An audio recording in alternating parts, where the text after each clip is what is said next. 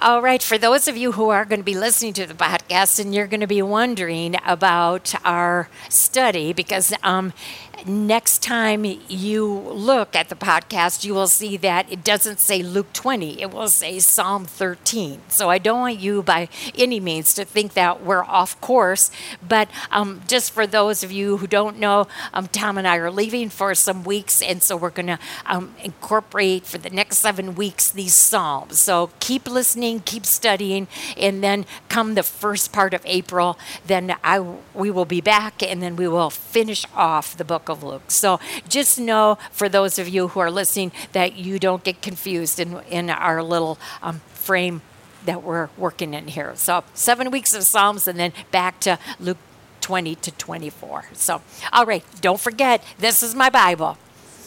I believe it's God's word. I believe every word is true. And it's all that I need. That's right. Luke 19 is such a great chapter. And so, just a quick synopsis of how we get to 19, just a quick little review. But it was so important, I thought, such good instruction last week when we saw how Jesus told this parable about prayer and how essential. He wants his disciples, he wants you and I to know that this whole thing about prayer has got to be understood, and that prayer is just more than what I think our human minds have always kind of perceived it to be.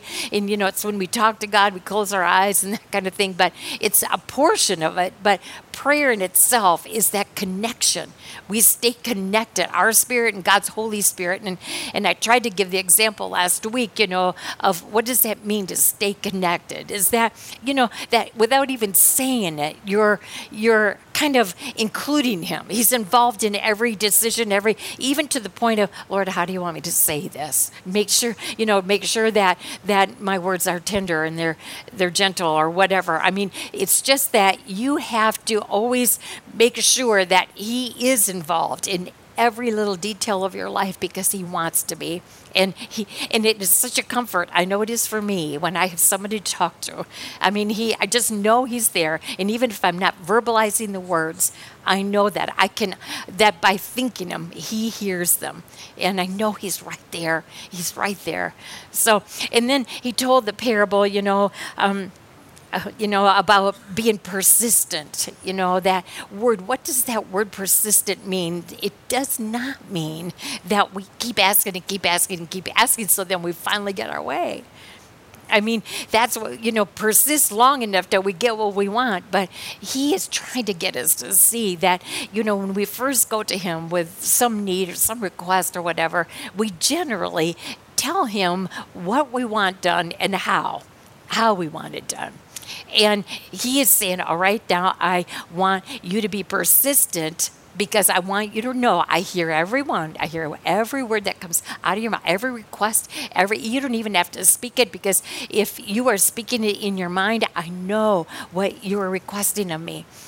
But I also want you to know that I will quickly answer. We saw that last week. He will quickly answer. And so many times people think that if they don't get the answer they want, either God didn't answer or he didn't hear them.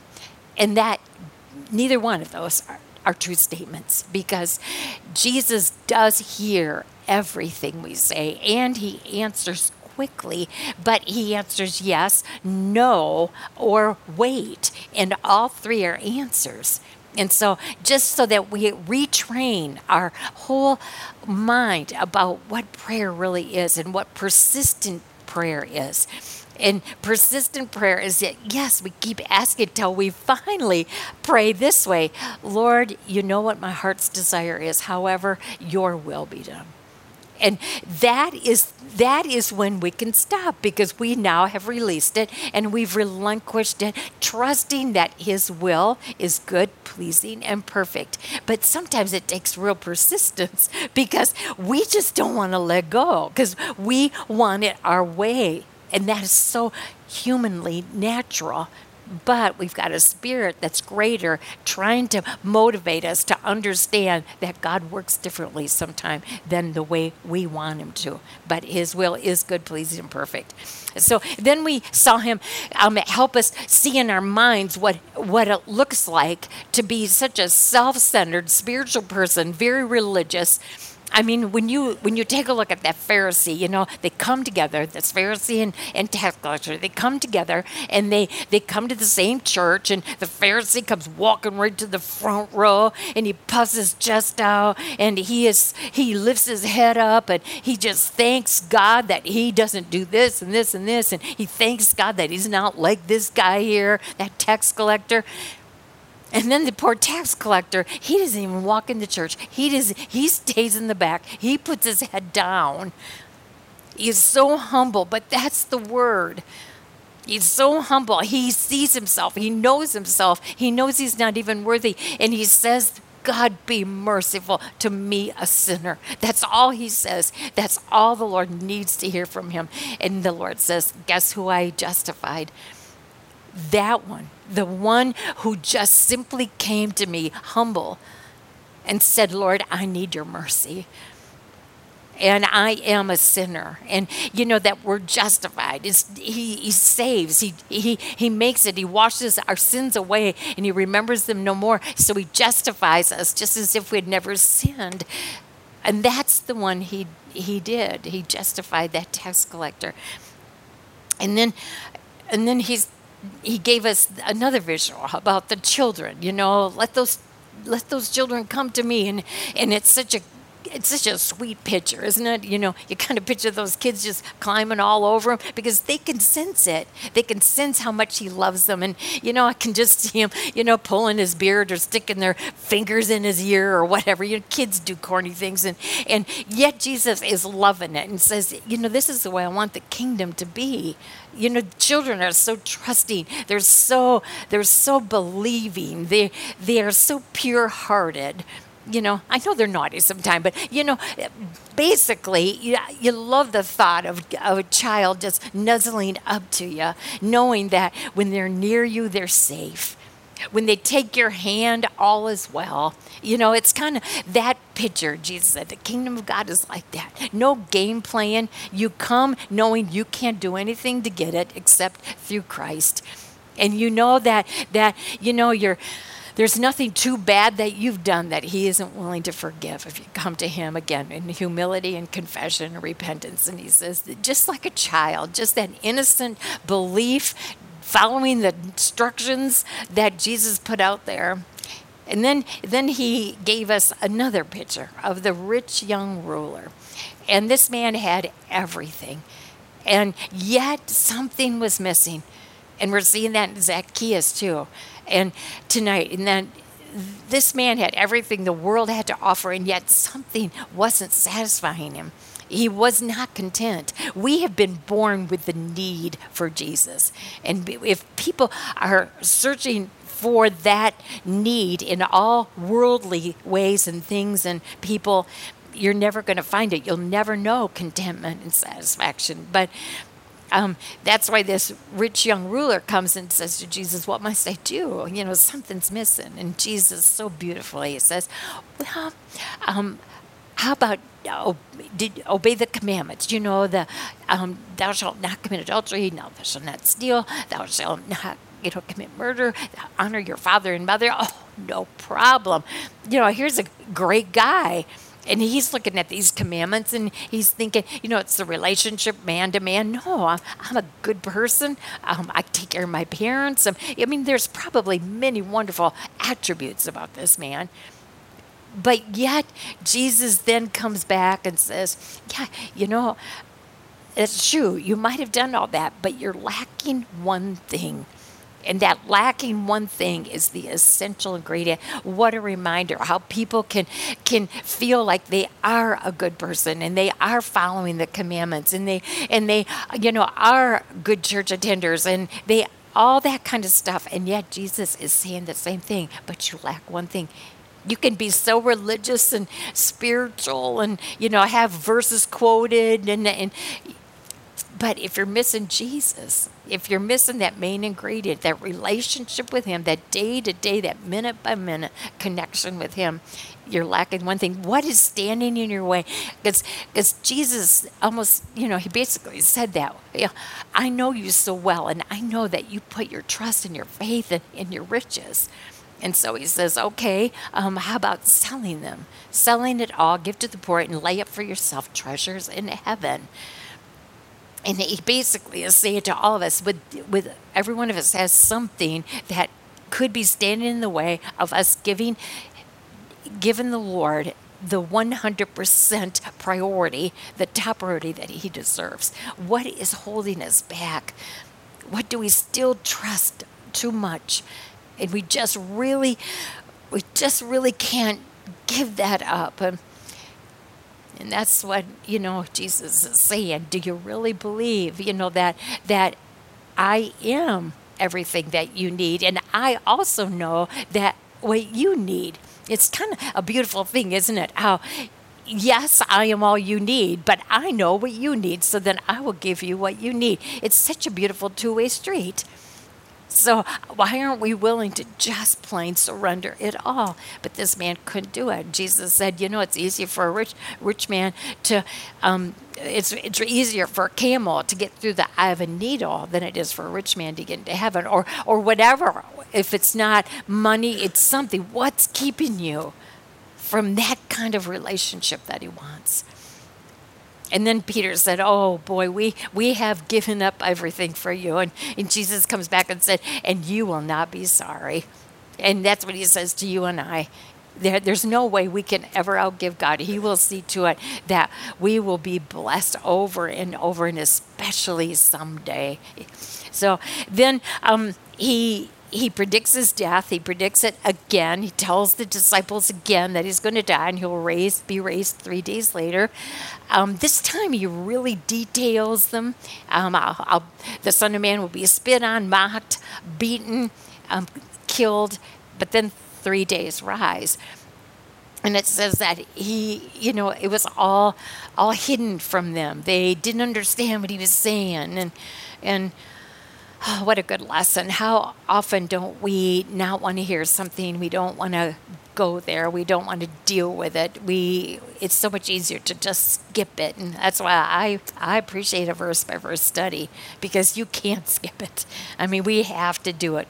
And this is good. This is very good that we can't just pick and choose scripture of what we want. We've got to hear it all. And so when the disciples, oh, I don't get it, I don't understand. No, you know what? You shut your eyes, you pull your ears, you don't want to go there. And that was a very good example of that. And then finally, the blind beggar. I mean, what a great guy this man was. I mean, you wouldn't have known how wonderful he was, because so often we just look at people and we go by looks and smell. And this guy didn't have either one, So, I mean, good anyways. I mean, I'm sure he had smells and I'm sure he looked pretty crazy, But so we look at that and we think, oh, poor guy. But really, he's such a great guy. He hears the commotion. What's happening? Well, Jesus of Nazareth is coming by, and he shouts out, Jesus, Son of David, have mercy on me. And, of course, all the sound is muffled because, of all the commotion. And they try to rebuke him. They try to say, be quiet. I mean, I wonder how many times that poor guy's heard that. Just be quiet. Just, And in this guy, I love his desperation, his determination, his desire. And we're going to see that again, those words, in this lesson that we're going to do tonight. But this man just had it. And when Jesus finally heard him, because he didn't care what people thought, he just yelled it louder. And Jesus did hear it, and he stopped. And then he asked this question, what do you want me to do for you? And I can recall the time when Jesus said that to me. What do you want me to do for you? I have to answer that question personally. What do I want from Jesus? And I just hope and pray every one of you, because he's going to ask every one of us that question. And that our first answer is, I want the salvation you're offering. I want all the promises that you have given me. I want my eternal home. I want my soul to be united with a brand new body, to live in perfection forever and ever. I want that. I want my sins forgiven. I want to be washed whiter than snow. I hope that's what we say, but I don't think that's always the one and only time that Jesus asks you and I that question. I kind of visualize, since I've done this lesson, it's like every morning I can almost hear Jesus say, well, it's another day. What do you want me to do for you today? And that has been such a neat thing, because I know he's there. He'll never leave me or forsake me. So how about that? That's the way we started the day. Jesus said, what do you want me to do for you today? I'm here. I'm right here at your disposal. So how about it? What are you and I going to do today? And so that question was major. And then when Jesus, said, what do you want me to do for you? Of course, he said, I want to see. And, as beautiful as our physical eyes are and our physical ears, and of course he wanted to physically see, but you can take this so much deeper. I want to see you. I want to be able to understand from my heart, to take these words like I prayed tonight, that they're just not words on a page, but that the eyes of my heart, the ears of my heart, go into a depth that I could never just hear and see with physical. So, and then Jesus says, oh, you will receive your sight. This man received his physical sight, but I don't think this man was ever the same spiritually either. And his faith healed him. When Jesus heals us, not physically, we have learned that, haven't we? In 19 chapters, he's more consumed about making sure we know that we're healed from the inside more than anything. And then just look at his response. When you've been healed by Jesus spiritually, it should automatically cause this praise and this gratitude. And then his disposition was such, we've been talking about that too, how our countenance and our actions and our demeanor, we wear that name Christian, people are watching. Just look how effective he was. He started praising the Lord, and it said people were watching. And before he was so contagious. Before they knew it, he knew it. Everybody was praising the Lord. So, what a beautiful picture for us that we can cause others to come along, to praise, to put their eyes on Jesus just by the way we are. So, then we move into this study. Tonight, Jesus entered Jericho and was passing through, and a man was there by the name of Zacchaeus, and he was a chief tax collector and was wealthy. So Luke, through the Holy Spirit, made sure that we knew these details. We've been talking about tax collectors throughout this gospel, but we need to know Zacchaeus was the chief tax collector. I would say that he was pretty much the head of the tax department. So if tax collectors were hated, he was hated double. So, but yet, he had mastered a lot. He's very wealthy. He's got a high position. And yet, just like what I said, like last week too, he was missing something. He wanted to see who Jesus was. He had heard about him. There was something inside of him that longed. And I say that, and maybe you're thinking, well, how do you know that? For I know he's short and all, and he couldn't see above. But that had been quite a sight for a little guy to go up that tree. What would you have thought if you saw this older yet shorter fella just shimmying up at the tree? And he was up there, and he had his little position because he was going to see Jesus. He ran ahead, climbed a sycamore tree to see him since Jesus was coming that way. And when Jesus reached that spot, you talk about appointments. That's why I can't encourage you enough that, you keep your appointment. All of you have been so faithful, and you keep your appointment coming here on Tuesday night. It's kind of like it's on your calendar. And if you're home, you're there. And if you're not sick, you're there. Because it's an appointment that the Lord has with you. And even though we don't come here, he's still expecting you and I to keep that commitment and that appointment with him. And because he does have appointments with people. And he had an appointment with Zacchaeus. It's just that Zacchaeus didn't know it. Because look at how the Lord knew just what tree to look up to. He knew just exactly where he was in that tree. And he looked up and he said, Zacchaeus, come down immediately. I must stay at your house today. I must stay at your house. You know, when we sing this song, it's always kind of confusing. You know, when you say, I'm going to your house today, I'm going to your house to stay. That's the way I put it, because I think from this scripture here, Jesus is kind of stretching us to see that our heart is his home. And when we invite him to come in, he wants to stay there. I mean, and he will make our heart his home. And its intent is to stay there always. And so he's trying to say to Zacchaeus, I must stay at your house today. And so, you know, this is the appointment. And those two are not going to break this. So it says that he came down, he just shimmied back down, and he welcomed Jesus gladly. Well, all the people watching this saw this and began to mutter.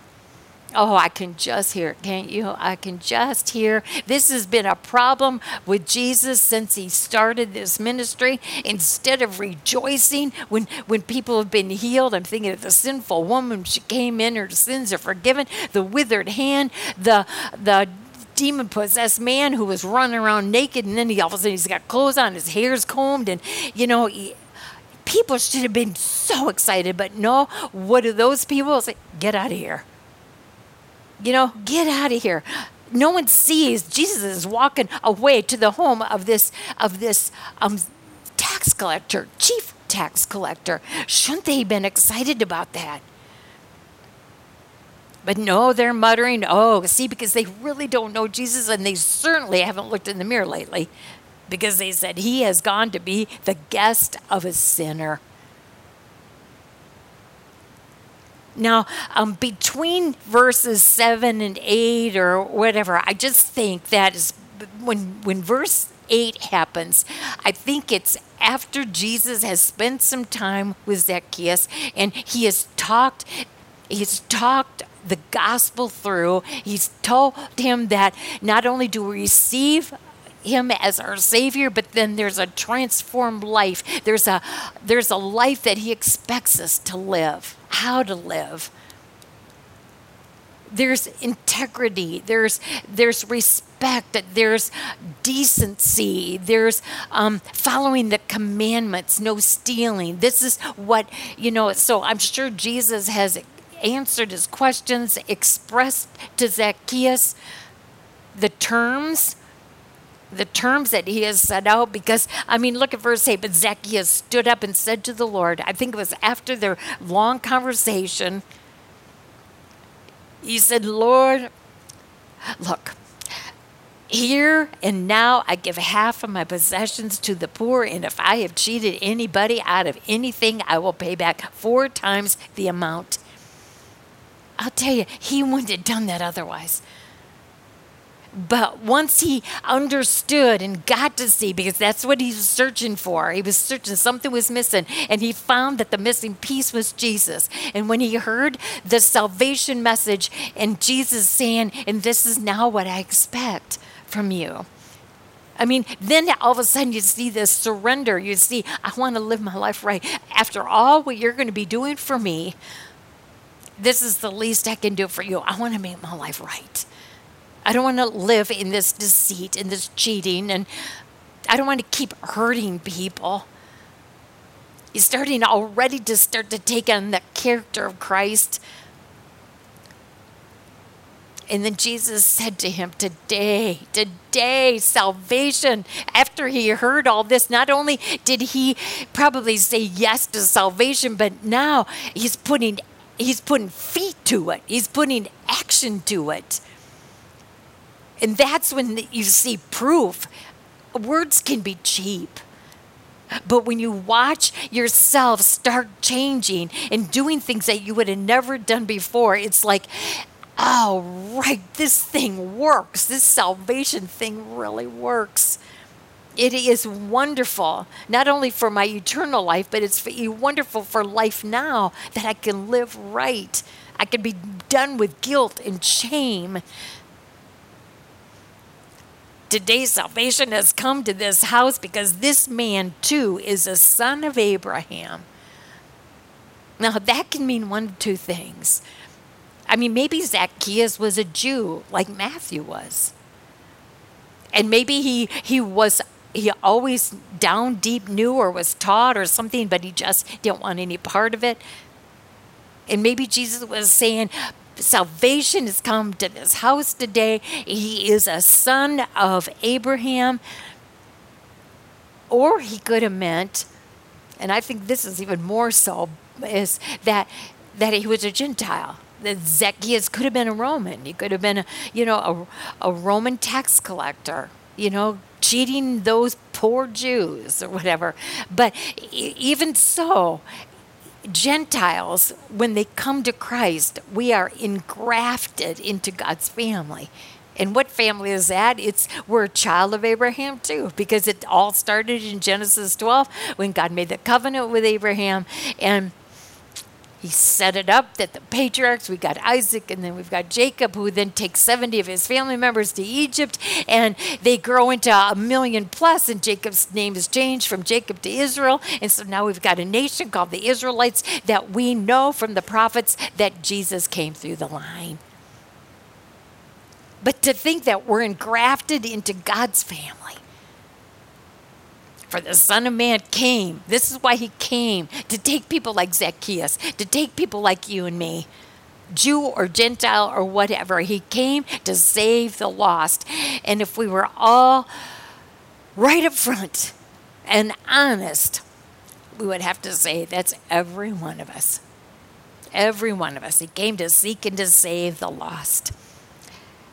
Then while they were listening to this, see, we have watched different chapters where Jesus has taken, he's had a theme, and we kind of worked out that theme in different portions. It's like Luke said, oh, this story will fit good here. So it wasn't always in chronological order. This chapter seems to follow, like Jesus is winding down, and he's just had this experience with Zacchaeus, and then while they were listening to this, he went on to tell them a parable because he was near Jerusalem and the people thought that the kingdom of God was going to appear at once.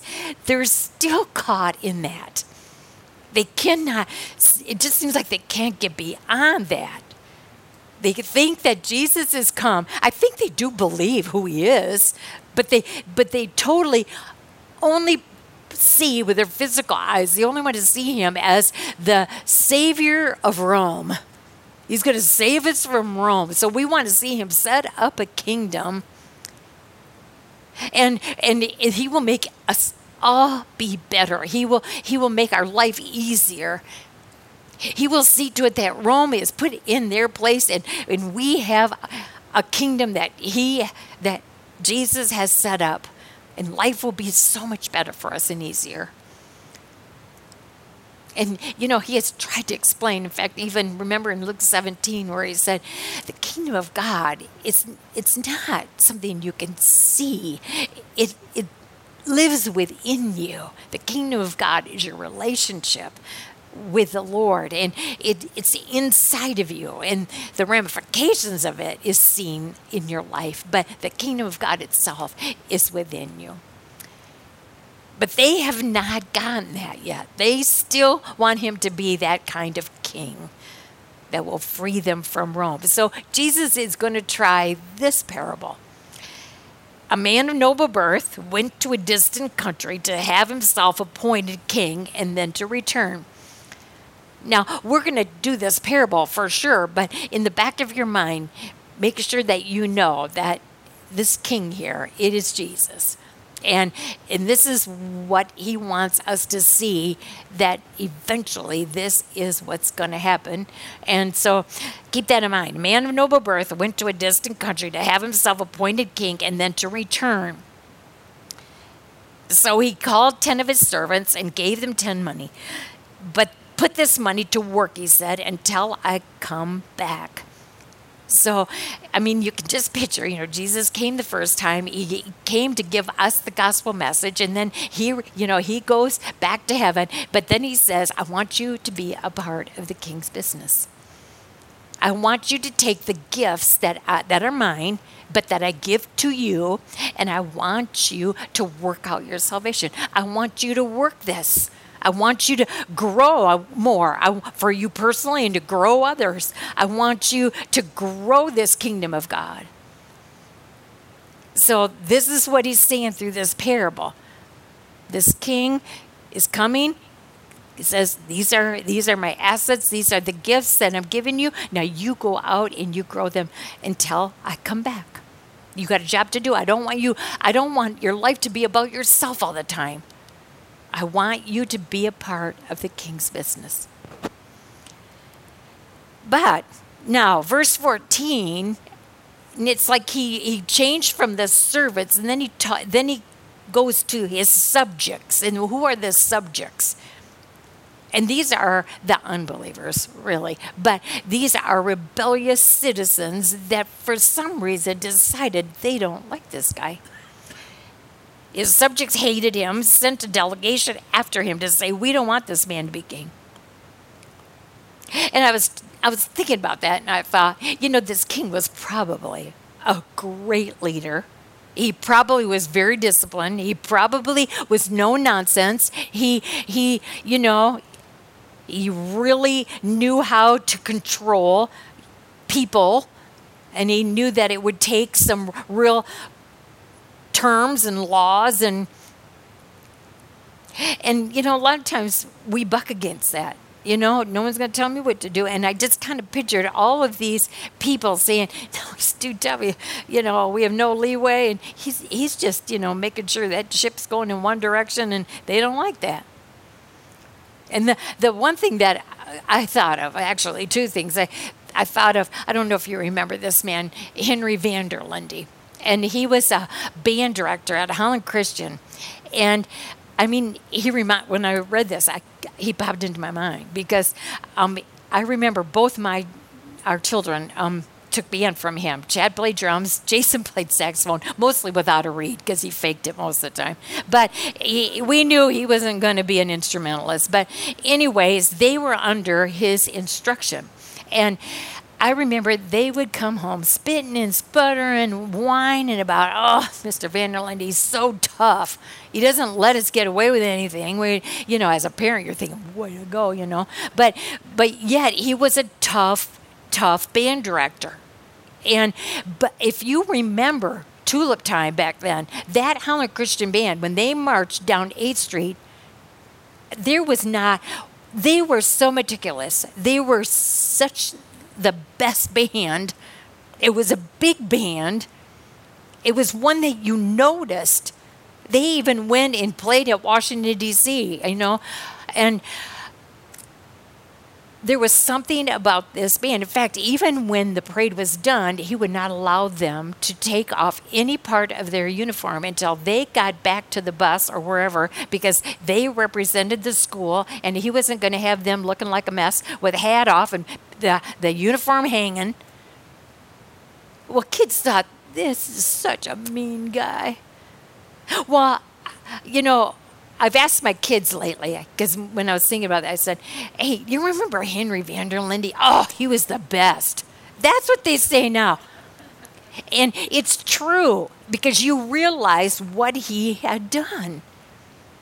I was thinking last night, Tom's brother was at Bible study with his wife, and Ken was a great basketball coach in Allendale. And he was kind of short in stature too. It was really kind of fun to go to the games. His players stood like one whole person above him, And yet, Ken carried a big stick, and he was a no-nonsense coach. And he, That's just the way he was. But I'm telling you, he got that team to win, and we were the finals many times. And I'm thinking, now you watch his kids, he calls them his kids yet, you watch them, they're all grown, married, children, and all that. They come back to him, and they just thank him for what he instilled in them. And I think we all have a story like that. A teacher that we thought was so mean, but they were mean because they loved us so much and they didn't want us to just, fall off and do whatever we wanted because we weren't old enough to understand what we needed. I think this king knew what he wanted for his particular part of the kingdom. He was no nonsense. And so he was made king, however, anyway, and when he returned home. But look what he did first. He first went to his servants, checked on his servants first. And it says that when he sent for the servants to whom he had given the money in order to find out what they had gained with it, he went to the first one came and said, "Sir, your money has earned 10 more.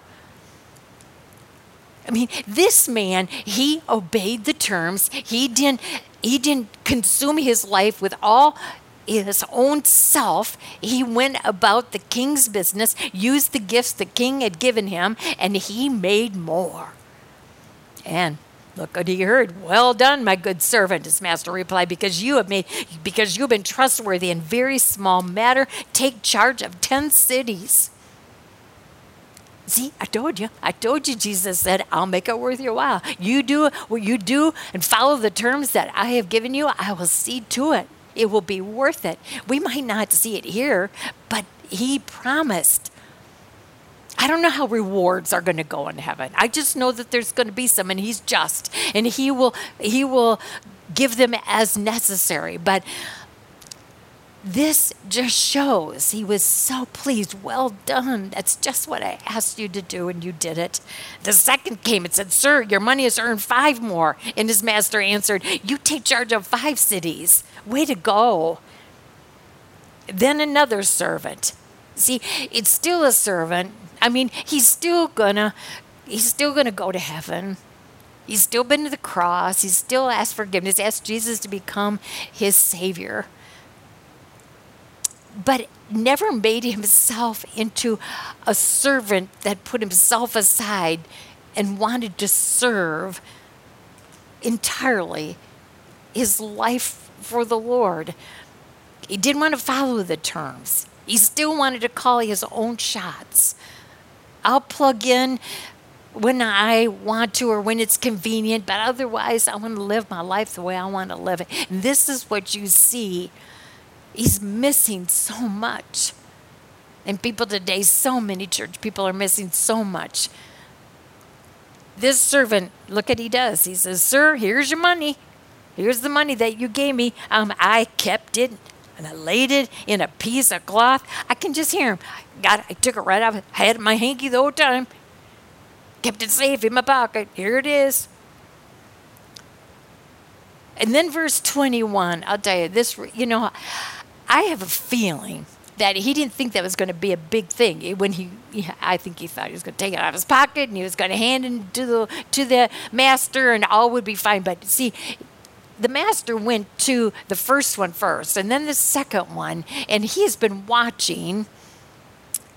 And all of a sudden he realized, I don't have that. And I'm reminded of verses that Paul said in Corinthians, where he said that all of our works, all of the gifts that God has given us after our salvation, they're going to go through a fire, and they're going to either come out as precious stones because we used it for his glory, or these gifts that were given to us were used for our own self, and they're going to come out as ash. And whatever comes out of that fire is what we are going to hand him. And, that is quite chilling because we've talked about standing in front of Jesus face to face. But the very thought that what we did with our salvation is going to go through the fire. And I think he is looking at these two and he realizes that I don't have anything. Because I think there's got to be something when you think if all of our life after our salvation was still all about us and it goes through the fire and we have ash to put into the hands of Jesus and all of a sudden we see these nail marks. Oh. So this man, I think he's feeling all these emotions, and then he comes up with this because, he's got to pass the buck. He's got to give some reason why, of course, he kept it in his pocket. I was afraid of you because you are a hard man, and you take out what you did not put in, and you reap what you did not sow. I tell you, this guy's got guts. He threw it back. I did that. The reason I did it, I kept that right in my pocket because you're a hard man. I looked in King James.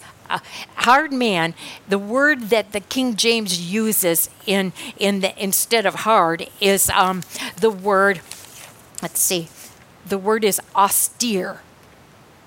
He was an austere. You're an austere man. Well, I didn't know what that meant, so I looked it up. Well, one of the synonyms is hard, so there's nothing wrong with the word, but austere, there's so much more to it. When he called Jesus an austere man, that word means severe, oppressive, making his living out of the toils of others. In other words, I just sit back and make everybody work for me. The servant accused him of being uncompassionate, hard to please.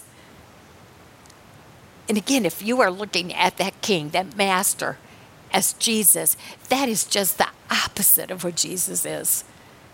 But this man, he's got to excuse himself for his selfish behavior because he was tooting around while the king was gone and all he cared about was himself. He didn't do anything with the gifts for the Lord. He probably used, maybe he even never thought of that before. Maybe he used that money and used it for himself and then paid it back. Who knows? All I know is that he did not do what the king asked him to do. And so his master replied, I will judge you by your own words, you wicked servant. You knew, did you? You knew that I am a hard man, taking out what I did not put in, reaping what I did not sow. So that's what you thought of me? And then he goes, why then didn't you put my money? If that's what you really thought, why didn't you put my money on deposit so that when I came back, I could have collected it with interest? At least I would have had a little interest. Jesus is saying, I see right through that crazy excuse. I know it was all about you the whole time. You had nothing to show for it. Then he said to those standing by, take this money away from him and give it to the one who has 10. Sir, they said, he already has 10. Jesus replied, I tell you that to everyone who has, more will be given. But as for the one who has nothing, even what he has will be taken away. See, this is the picture that I think is so sad. I mean, yeah, as Paul said, he's saved, but he's saved by fire. I mean, he's saved by the skin of his teeth. He didn't take his salvation and be the light to a world that needed to see his testimony. He just lived his life his own way. So, this is now what we call Judgment Day, this verse. Now, Jesus is going to finish this parable, but he is going to say it in words that he has said many times, but he's trying it this way. He's saying, but those enemies of mine. Now, he dealt with the servants first. Now he's dealing with, what did he call them? His subjects, his rebellious citizens who didn't like him because of all of his firmness and toughness and no nonsense. He said, but those enemies of mine who did not want me to be king over them, bring them here and kill them in front of me. See? I mean, he has said that. I mean, it is, you have no one to blame but yourself, but he is putting it this way. And I couldn't help but in Revelation, it really talks about, we all have to be resurrected, and there's going to be different resurrections. There'll be a resurrection for the believer. That's first. There'll be a resurrection for the martyrs, but the last resurrection in Revelation 20 is the resurrection of the unbeliever, and they will stand before the great white throne. And that's all I could picture. Because this is what Jesus said, everybody's going to be raised to stand before him. And this is why that whole phrase about if you're an unbeliever, you're born only once, but you're going to die twice. Because here it's very obvious. Jesus says the unbeliever will be raised, bring him to me, stand him right in front of me, and I'm going to watch him. I'm going to watch him go to his eternal death. People say, oh, come on. God doesn't send people to hell. No, you're right. He doesn't. You just did. You did it to yourself, but he's going to stand there and watch. Not gloating by any means. He's probably going to stand there weeping because you had so many chances. And we're going to see that in the latter part of this chapter. After Jesus had said this, after he'd said this, now we're moving on, going up to Jerusalem, and he approached Bethphage and Bethany at the hill called the Mount of Olives. He sent 2 of his disciples, saying to them, go to the village ahead of you, and as you enter it, you will find a colt tied there, which no one has ever ridden. Untie it and bring it here. If anyone asks you why are you untying it, tell him the Lord needs it. You talk about a willing Savior. I mean, it just shows even in this detailed. I mean, he knows exactly what kind of animal he's going to ride in and the reason for. He's got all of this prepared. I mean, he just made sure every detail was ready for his purpose in coming. And so this whole thing about a colt, why did he choose? Because he did. He handpicked this animal.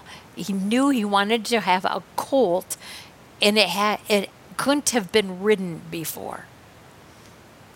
So that's quite specific. And, during that time, if you rode a horse, it usually meant like a general going to war. I mean, it was kind of more of an opposite of peace kind of entry.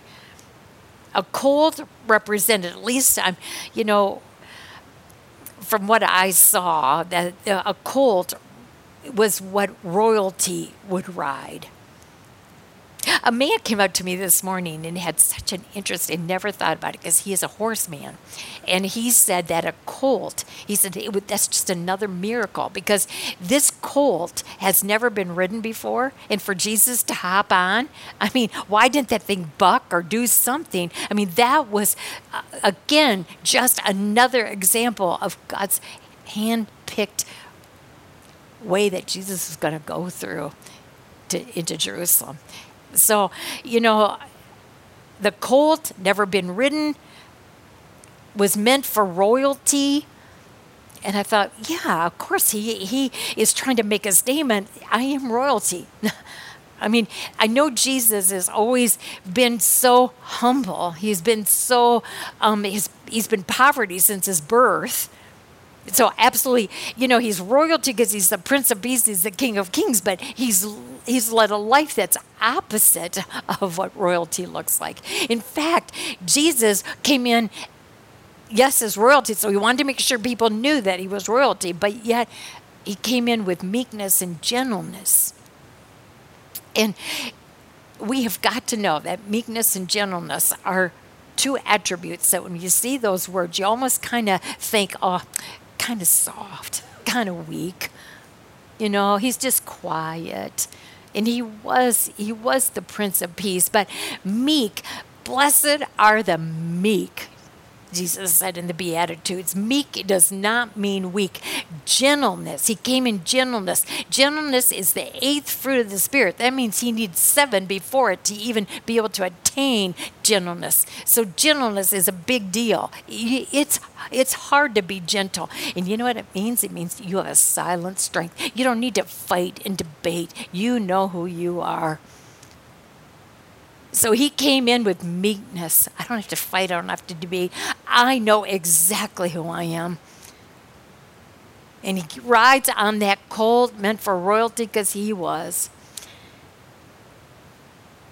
And sure enough, those who were sent ahead went, found it just as he had told them. And as they were untying the colt, its owners asked him, "Why are you untying the colt?" They replied, "The Lord needs it." And they brought it to Jesus, threw their cloaks on the colt, and put Jesus on it. And as he went along, people spread their cloaks on the road. And when he came near the place where the road goes down the Mount of Olives, the whole crowd of disciples began joyfully to praise God in loud voices for all the miracles they had seen. That line disturbed me. They praised him all right, but they praised him for all what Jesus had done for them.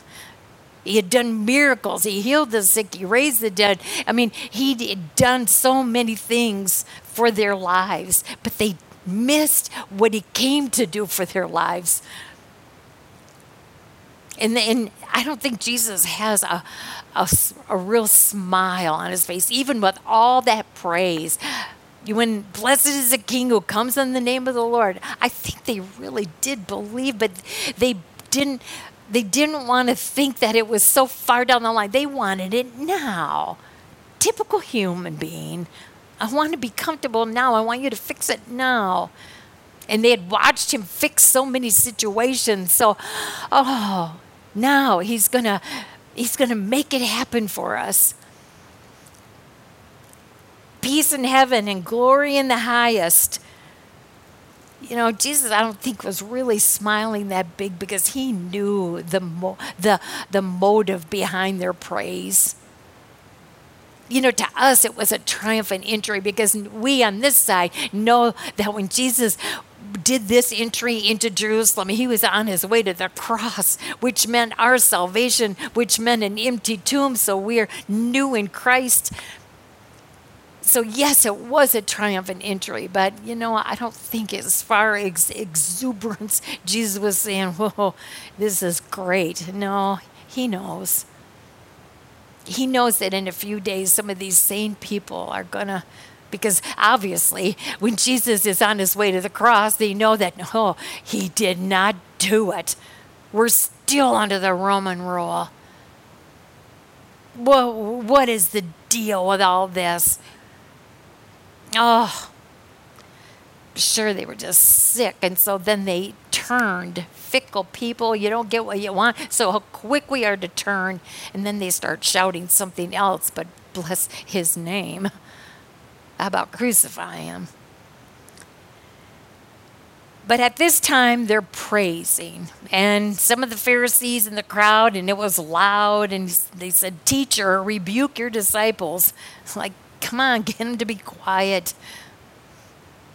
To them, it was a bunch of noise. And Jesus replied, "I tell you, if they keep quiet, the stones will cry out." Jesus knows if they keep quiet, believe me, all you have to do is look around. And I looked up Psalm 148, and all you have to do is look up and you look at creation, and you can't help but praise the Creator. Listen to this. "Praise the Lord from the earth, you great sea creatures and ocean depths, lightning and hail, snow and clouds, all this he created. Stormy winds that do his bidding, you mountains and all hills, fruit trees and all cedars, wild animals and all cattle, small creatures and flying birds, kings of the earth and all nations. You princes and all rulers of the earth, young men, maidens, old men, and children, let them praise the name of the Lord, for his name is to be exalted." Jesus said, if they don't praise me, believe me, creation will. And he approached Jerusalem. Okay, he managed to get into, or close to, he approached Jerusalem, and he saw that city. But before he walked in, he wept over it. He wept over it, and he was not weeping for himself. Know that. He was not saying, "Oh boy, here we go. This is not going to be pretty. This is going to be painful." He was not weeping for himself. He was weeping like, I am nearly out of time here. and he was crushed.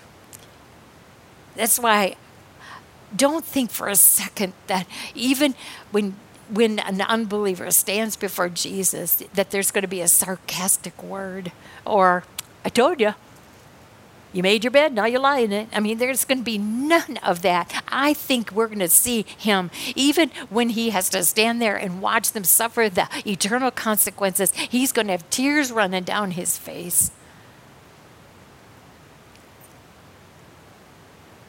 Because he goes on to say, if you, even you, had only known on this day what would bring you peace, if you would have just listened.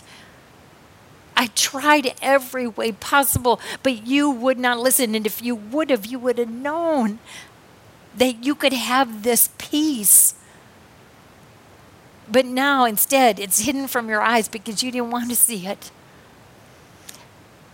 The days will come upon you when your enemies will build an embankment against you, encircle you, hem you in on every side. They will dash you to the ground, you and the children within your walls. They will not leave one stone on another because you did not recognize the time of God's coming to you. He's saying there are consequences. There are two prophecies here, one that's been fulfilled. I mean, he is saying, okay, this is what I do. I know it sounds like this is mean, but it's because he loves. He's trying to get their attention. I mean, Rome comes in and just in 70 AD just destroys Jerusalem, destroys the temple. And I know I'm stepping out on a limb because I know that it was because of the sin of 9/11, but I'm thinking, my goodness, with the earthquakes that we're seeing now, 7.8 in Turkey and Syria, and I mean 5,000 so far dead. I know that's horrible. I know these tornadoes that just wiped through Fort Myers. It's just so hard to believe. We've seen this in the last years, and we think, and God is saying, don't you get it? I'm trying. I love you so much. I'm trying to get your attention. And I know these are severe things. Lives are lost. But there is nothing more important to the Lord than a soul. And whatever needs to be done to wake up people to know that their souls are either going to go to hell or they're going to go to heaven. And it's what we decide to do with it now. And right now we're living like, what did we see last week? He said, remember Noah? Remember the people back in Noah? Remember Sodom and Gomorrah? Well, we're in the exact days of that. He's just trying to get our attention so that we wake up and realize that eternity is just that. It's eternal.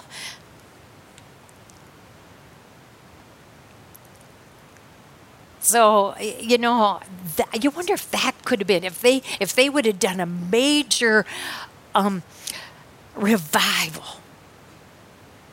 You wonder if that would have happened in 70 AD. You know, but the Lord says he prophesied that. He knew they weren't going to change their mind, even though he was standing right there for 3 years telling them the same story over and over, and they chose not to believe. Then he comes in to prove, I mean business, and maybe this will get your attention.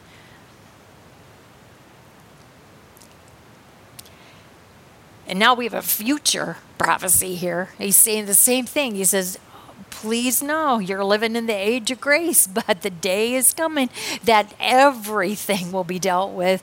Every sin will be dealt with that you think you got away with. It won't be. So either deal with your sin and make it go under the blood of Christ so then I remember it no more, or I'll deal with it as your judge, right face to face. Then he entered the temple area and began driving out those who were selling. And he quoted, you know, we've watched him quote Zechariah 9:9. We've watched him now quote Isaiah 56:7. And he is quoting these Old Testament passages because these people are supposed to, they know these verses. I bet they stand up in the temple and just are so prideful of the fact that they have learned their Bible verse and they can quote it like nothing. So Jesus is quoting those verses that they probably have memorized. And so he quotes, my house will be a house of prayer, but you have made it a den of robbers. You know, there's that one section in the temple that was supposed to be just for Gentiles. I mean, they can't enter that Jewish temple anywhere else, but that one area was given to them. And these people they just kind of kicked those Gentiles out of their space, and they set up their tables, and it's a place where they come with their sacrifices, and I suppose if they came from nearby, they could bring their own. If you could bring your own 2 little doves to sacrifice. I'm just going to give you money dimensions to just show you how deceitful they were, how they were stealing from people. If they were able to bring 2 doves, it probably cost them 4 cents. But so many were coming from so distance that they couldn't bring them, so they would have to buy. And of course, oh sure, they had it convenient right there. Oh, come and buy here. Here we go, 75 cents.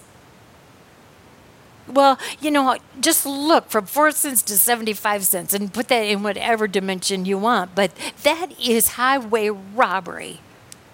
And those people could not afford that, and they were just raking in the dough. And Jesus couldn't stand that. This is my Father's house. You kicked the Gentiles out, and now you're stealing. Boy, I'm sure he was upset. And look at verse 47. Every day he was teaching at the temple. Every day.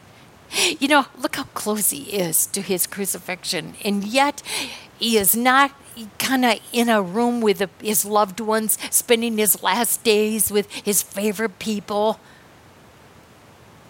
Now look, every day he was teaching at the temple. He was not going to waste one opportunity, but the chief priests and the teachers of the law and the leaders among the people were trying to kill him. They still, after all this beautiful teaching in chapter 19, and he couldn't have made it any plainer through those parables, such visual for the people to see. They had to not wanted, because it was clear.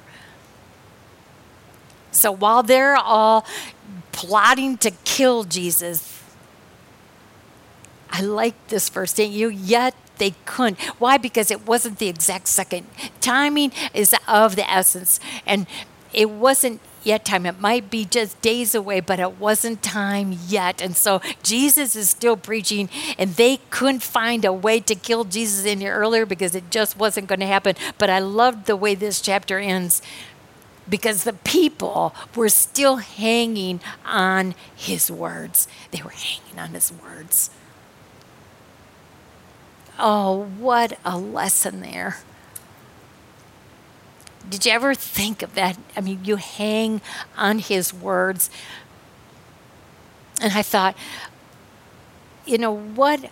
You hang on to the words of Scripture. They can give you such assurance. They can give you such hope. They can give you such comfort. Whatever you're in need of, his word, if you hang on his word, he's got something in there for you to get you to the next minute, to the next hour, to the next day. You hang on his word. Think about, someday in Revelation 19, he is going to ride a horse. He is going to ride a big white horse, and he's going to be coming in. And that horse is going to absolutely be a horse of war. Jesus is coming in ready to fight. The only thing is he isn't needing weapons. Neither does any of the multitudes that follow him in. They don't need any weapons. And, I love that thought. All he has to do is open up his mouth, and there they are with all their weaponry, and all Jesus just opened his mouth, and then they just are dead. I love that. I can't say it or go over that enough. And then I get to Revelation 21, and I think, oh, yes, there'll be a new heaven and a new earth, because all the old order of things have passed away. And he will wipe every tear from their eyes. In fact, I think he'll wipe every tear from his eyes, because now all has been made perfect. I mean, what you hang on that keeps you going, because every word is true.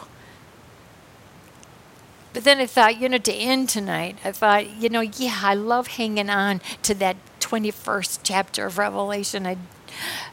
But then I hang on to Revelation 22 because he brings me back to reality. And he says, you got to go about your king's business.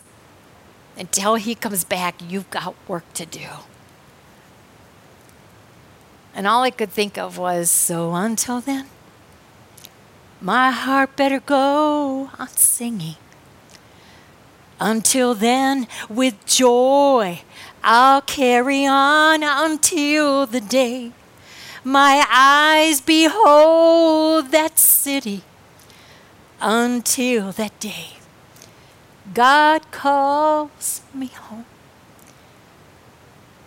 Heavenly Father, thank you for making this so clear and so real, and may we long to hang on to your words. That's the only thing that we get a grip on that is going to sustain us, or we're going to slip and we're going to fall. So Lord, thank you for just making these parables, these stories so clear, because they are Henry Van der Linde, they're Ken Pierce, you are tough, but yet it's because you love us and you're trying to get us to see this isn't just fun and games. This is reality. What are we doing with the time until you come back?